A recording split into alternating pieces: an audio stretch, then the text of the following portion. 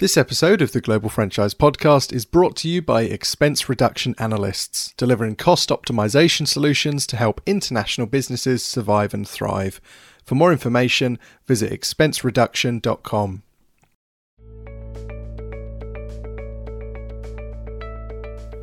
Welcome to the Global Franchise Podcast, your one-stop shop when it comes to staying updated on franchising's biggest trends. I'm Kieran McClune, editor for Global Franchise Magazine. There's really a lot of similarities between a lot of gyms out there, and this was a good opportunity post-COVID for us to be a little different. And what a consumer would experience, it all starts when they come across the brand, whether it be in the messaging, the website, the socials. We're really trying to show like a clear, fun, inclusive environment, and then we want to offer this end-to-end member journey. The fitness industry has had a rollercoaster 18 months, with many operations having to close their doors during the pandemic. But now that things are gradually returning to normal, the in-person workout experience is gaining traction more so than ever before. That being said, it's reported that 80% of North Americans still don't belong to a gym. Well, Snap Fitness, the premium fitness franchisor under the Lift Brands banner, is looking to change that. Earlier this year, the brand announced a complete remodeling of its existing locations and something of an identity change. This included a new website, logo, and pivot that put the focus on how people feel as opposed to their physical appearance. But has this rebrand panned out? To find out more, we caught up with two of Lift Brands' heavy hitters, Andy Peat, Chief Product Officer, and Rose Minar, Chief Marketing Officer. Join us as we run down the past few months of Snap Fitness's evolution and what the brand could look like as we move into 2022. Well, it all started, I guess, with the sort of understanding and realization that our former kind of value proposition, which was very industry leading when it was first launched, I guess some 18 years ago now, which was fast, convenient, and affordable. It was a new proposition at the time, focusing very much on the kind of functional benefits of our brand. But we came to the realization, obviously, that those attributes were no longer sufficient to really be competitive, and had very much become kind of table stakes in the market today.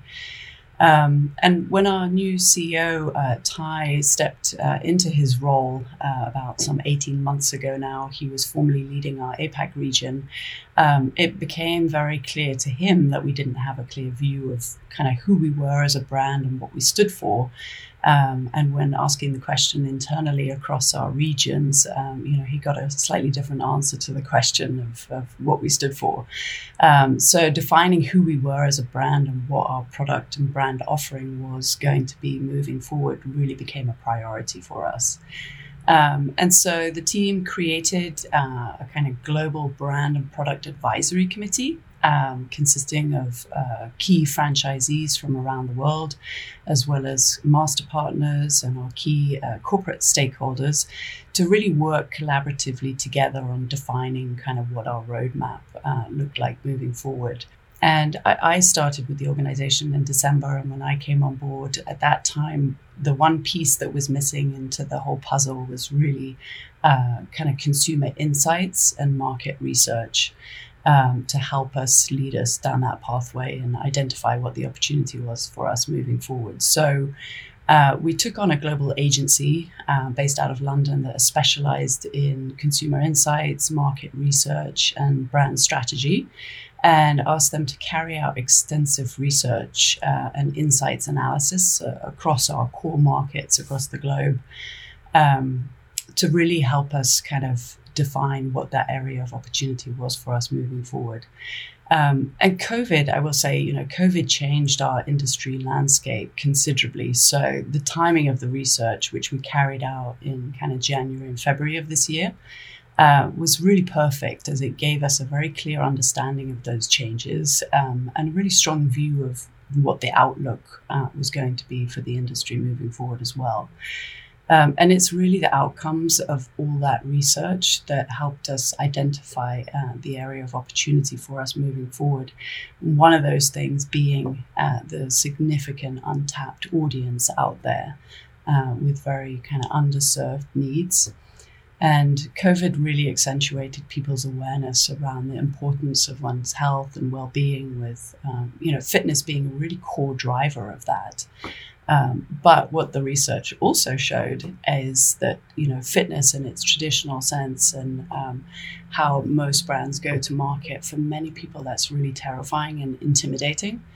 And so we're really adapting our approach to address that and that audience specifically. Yeah, no, that all sounds really great. And Andy, if we could dive a little deeper into the actual changes that Snap Fitness have undergone, what would you say are some of the biggest changes that consumers will experience when engaging with the brand compared to what they may have been used to in the years prior? Yeah, for sure. It's a great question, and one that we definitely field a lot since doing this brand repositioning. And ultimately, it's a journey, right? Not all clubs have come on to the new branding at this time. They'll be doing that periodically over the next few years. But the experience that we're trying to really get or give to consumers versus what it used to be is quite a significant change as to what Rose just mentioned around the reasons for it. The experience that it used to be completely honest, was very much a plug and play model. We put some equipment in a building in a good location and put a 24-hour access system in it, and it was great. Low labor costs, away you go, and it worked extremely well. And we were able to scale extremely fast, similar to some of our competitors. And what we've found, as Rose just pointed out, that there's really a lot of similarities between a lot of gyms out there, and this was a good opportunity post-COVID for us to be a little different. And what a consumer would experience within Snap now and the new Snap Fitness versus the experience that I just described is very much, it all starts when they come across the brand, whether it be in the messaging, the website, the socials. We're really trying to show like a clear, fun, inclusive environment. So enough to make them feel comfortable to submit their details to find out more information, where once they do that, they'll get a very transparent and supportive sort of sales process to be exact, which is no fine print or anything like that. It's all very simple. It's very, as I said, transparent. And then we want to offer this end-to-end member journey, which is all about onboarding the member into our club, having a very clear focus on their first 28 days with cohesion across both human and digital support. And then once they've onboarded within the brand, ensuring that everything that they touch from the minute they walk into the gym is positive, whether it be positive affirmations they see on the wall through our new design, through to the messaging that we're giving them through our app, through to what the coaches and the manager is telling them, to give them a great entrance, hopefully shifting their mood. We have the ability to change their day in the fitness industry, and we want to do that through our welcome entrance. We've developed a customized scent to ensure that the minute someone walks through the door, the aroma that they're smelling is one that is of comfort and positivity, all the way through to their final sort of 3 to 5 minutes in the club, where they are going through more of a recovery-based exercise pattern and guidance, so that when they leave, they're actually feeling a lot better than what they would be if they were just stiff and sore from a hard workout. So really defining that end-to-end journey has been extremely important for us. And from the minute they walk in to the minute they leave, everything about it is positive and supportive and inclusive. And then on top of that, once they're outside of the gym, providing value to them in their everyday life, whether it be through our app and the gamification that we're doing and the rewarding around all movement. So one of our ethoses at Snap is all fitness is valid fitness.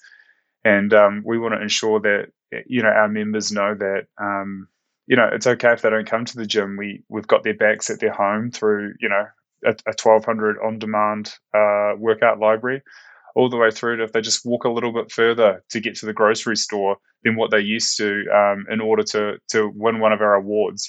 All that counts towards living a healthier lifestyle, and that combined with some of our merchandising that is high quality stuff that lives within in their everyday life is some of the differences. So we've gone from this plug and play set and forget model to we're here to show value in your everyday life. Yeah, no, that all sounds very positive, and it's fascinating that you've built it right down to, as you mentioned, the scent of the clubs. It kind of shows that there's a real attention to detail there that you may not find in other organisations. And Rose, for the locations, the Snap Fitness sites that have already undergone something of a transformation, what has the reception been to that rebrand, both on the consumer side of things, but also with your franchisees? What do they think of all the new upgrades and evolutions? Well, like Andy mentioned, it's early days still.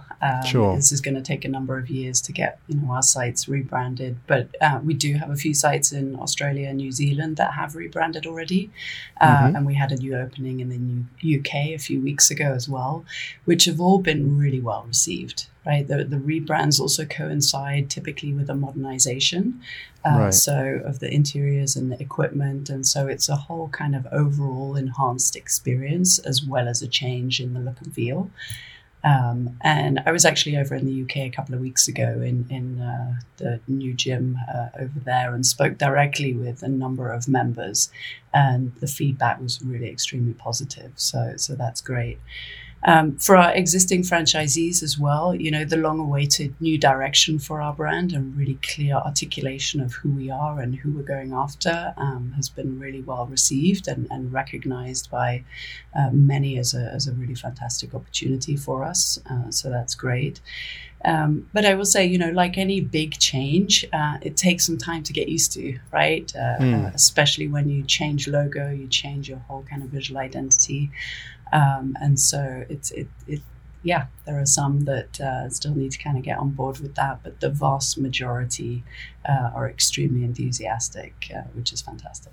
Yeah, it's good to hear that all that hard work and development and research is paying off already, and as you say, will hopefully pay off in the years to come as you overhaul the entire portfolio. Andy, as well as updating the interiors of the existing locations and kind of the different mentality changes, I suppose, that you've just covered, is Snap Fitness changing with regards to the investment opportunities that are available to franchisees, both in terms of, for example, the sizes or the types of centres that they can invest in? Yeah, it's a good question. It's a somewhat hard one, but the answer is yes and no. Yes, being that the model that we're looking to open going forward is different to what it was previously. No, in the sense that the investment opportunity is still invest in a gym that gets members, and those sort of commercial aspects are all the same. However, what we've found is the play going forward is larger clubs, so that's sort of 7,000 to 8,000 square feet works well, particularly overseas. And really, the biggest change for us is bringing what's working extremely well for us in the UK and Australia and New Zealand, who have somewhat bigger clubs. They're a bit more modern. Some of them have group fitness studios. They have larger sort of functional training areas, a lot more rigging systems. Bringing that over to the States, where the States are traditionally, 2,000 to 3,000 square feet, they're a lot smaller.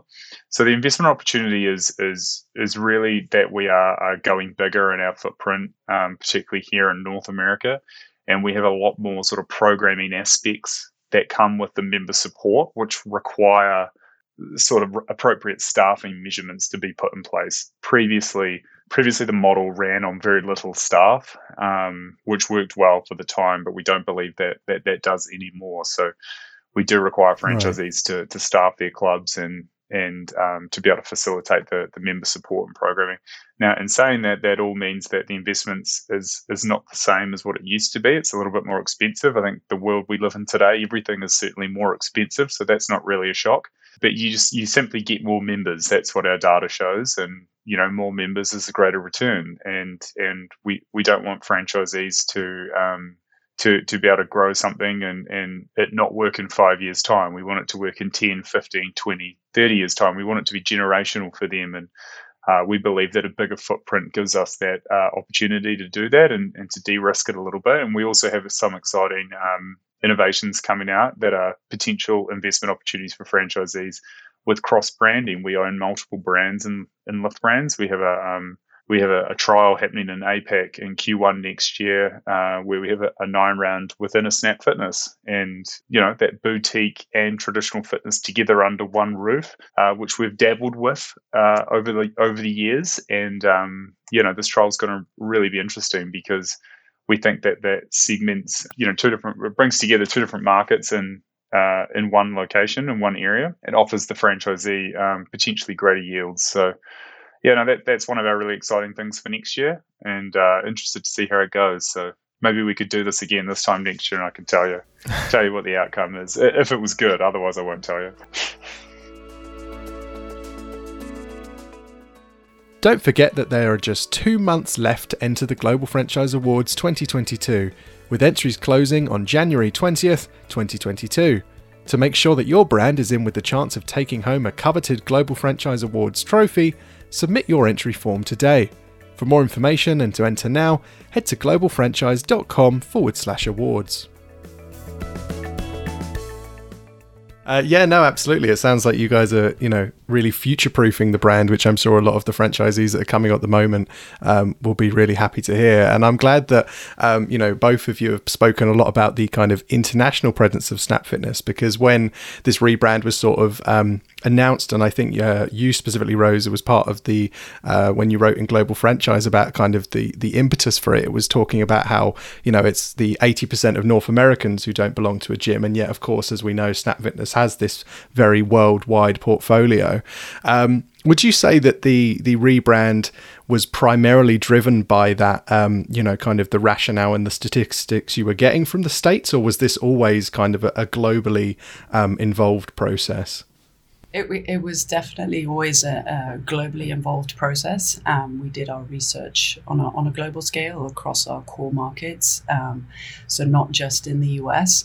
And when we look at that 80%, of North Americans, the rebrand is very much designed to appeal to just a much broader audience than we previously were targeting. So not alienating that 20% by any means, right? That's still core as well, but just opening it up and being more inclusive towards that 80%. But that's, very much the same across markets. If we look at, the penetration rates of adults that are members of a gym, that percentage, that 20%, is actually the highest in the US compared to other markets. So the opportunity internationally is even greater. Right, so the UK and Australia, just as examples, the penetration rates sit around 15%, and it's even lower in some other of our kind of slightly more emerging markets.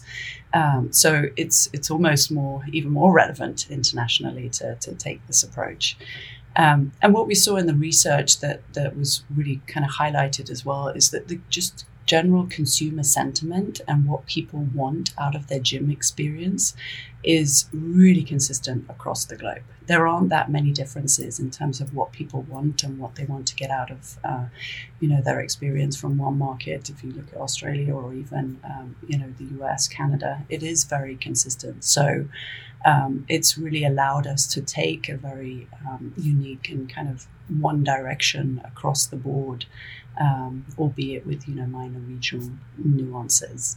So, I think it was great for us to see that there weren't those variances, because when you kind of reposition a brand, you want to be able to be consistent if you can, but it was just naturally the right thing to do. So that was good. Yeah. Definitely. And Andy, if we could talk again about kind of the franchising side of things, as well as the importance of the consumer changes.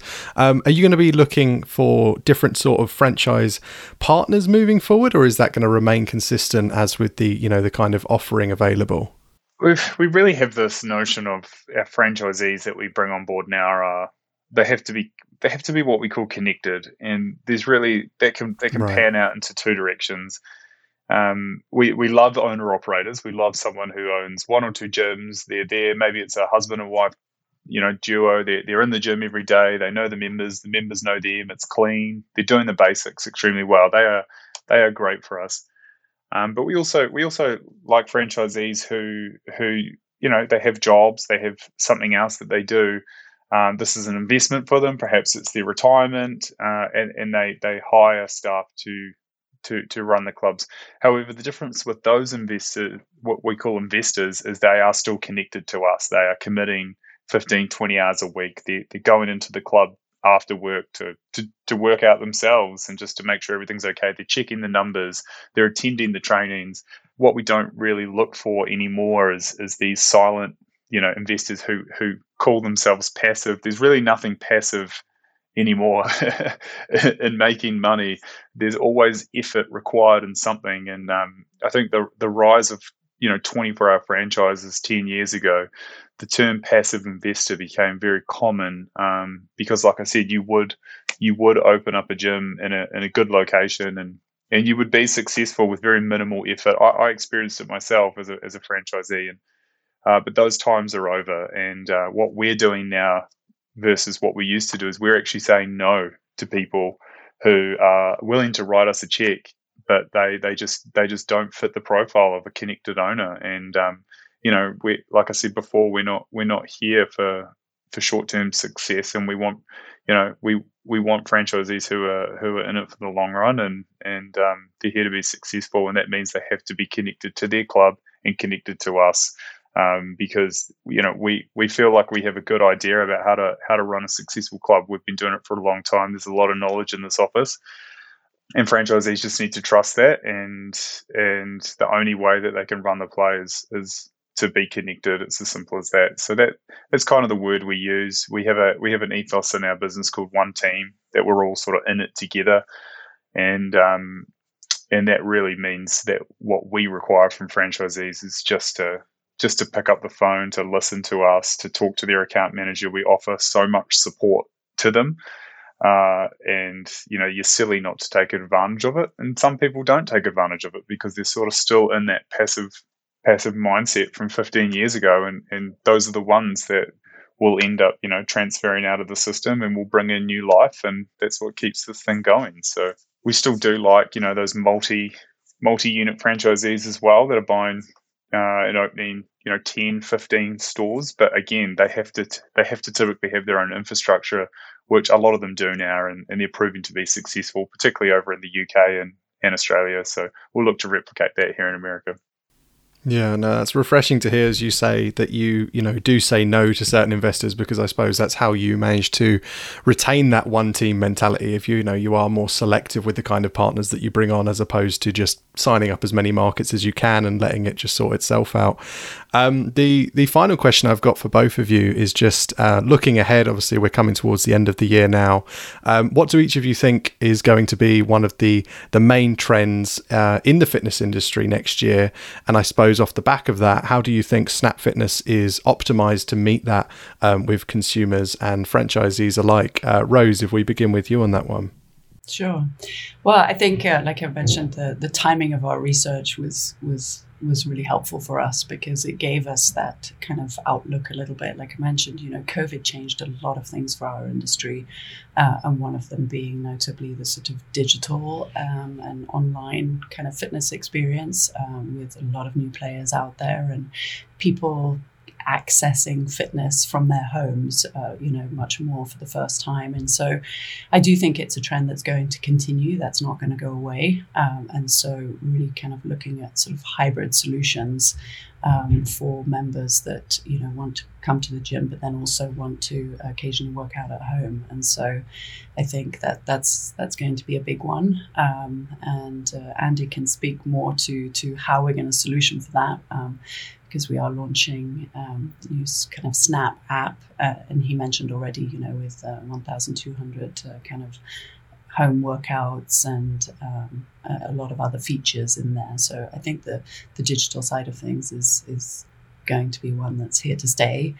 I'll just add one more to that, probably is, and again, it was heightened with COVID, that connection between one's mental well-being and fitness and staying active. And so taking a sort of much more holistic approach for the consumer and helping them kind of in that whole space. It's a very complex there's an environment. There's a lot of providers out there in terms of guidance for nutrition and mental well-being, and it can be complicated.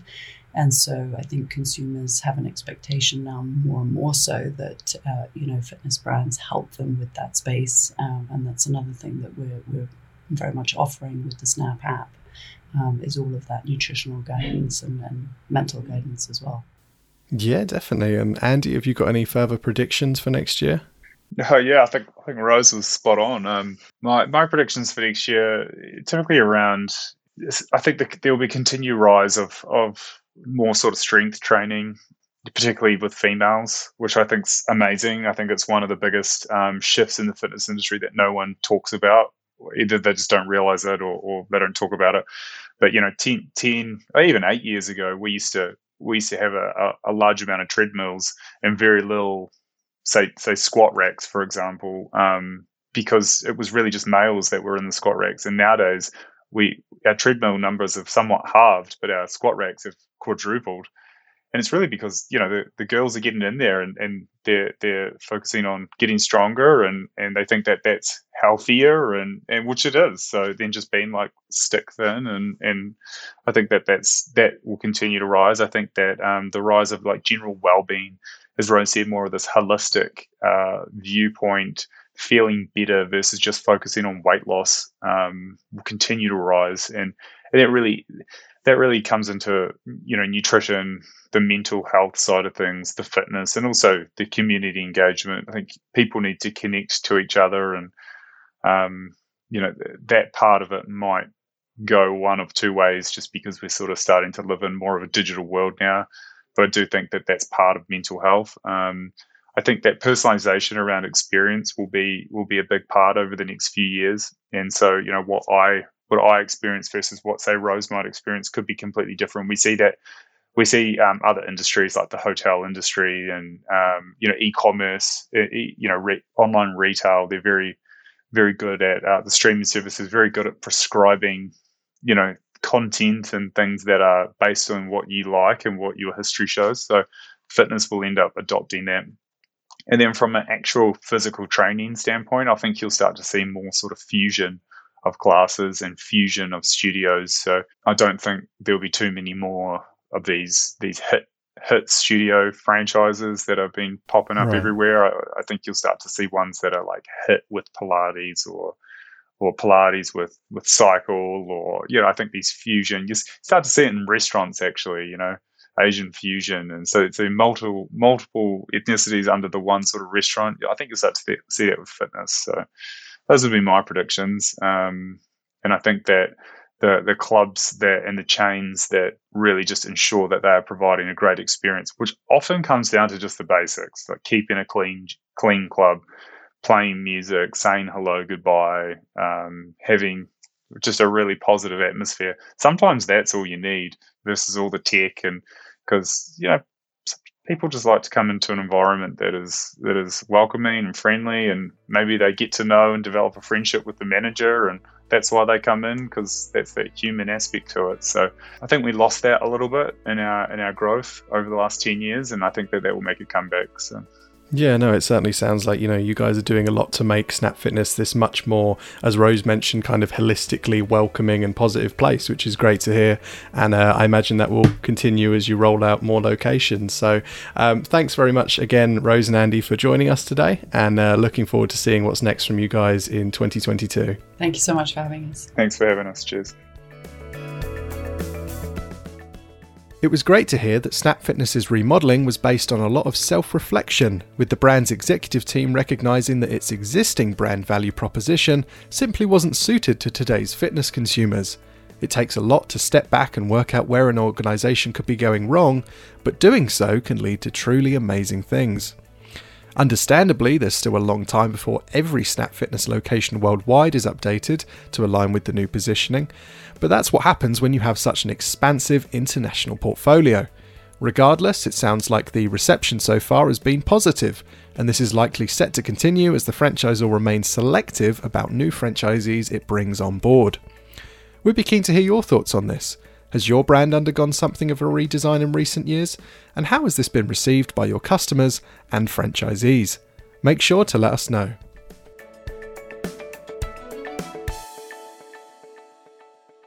If you like the podcast, subscribe and recommend it to your friends and colleagues. Or even better, leave a review or a simple rating on Apple Podcasts or wherever you find your pods. To keep up to date with franchise news and have it put into context by the global franchise experts, subscribe to the magazine, hit us up at globalfranchisemagazine.com, and follow us on Twitter, Facebook, and LinkedIn today.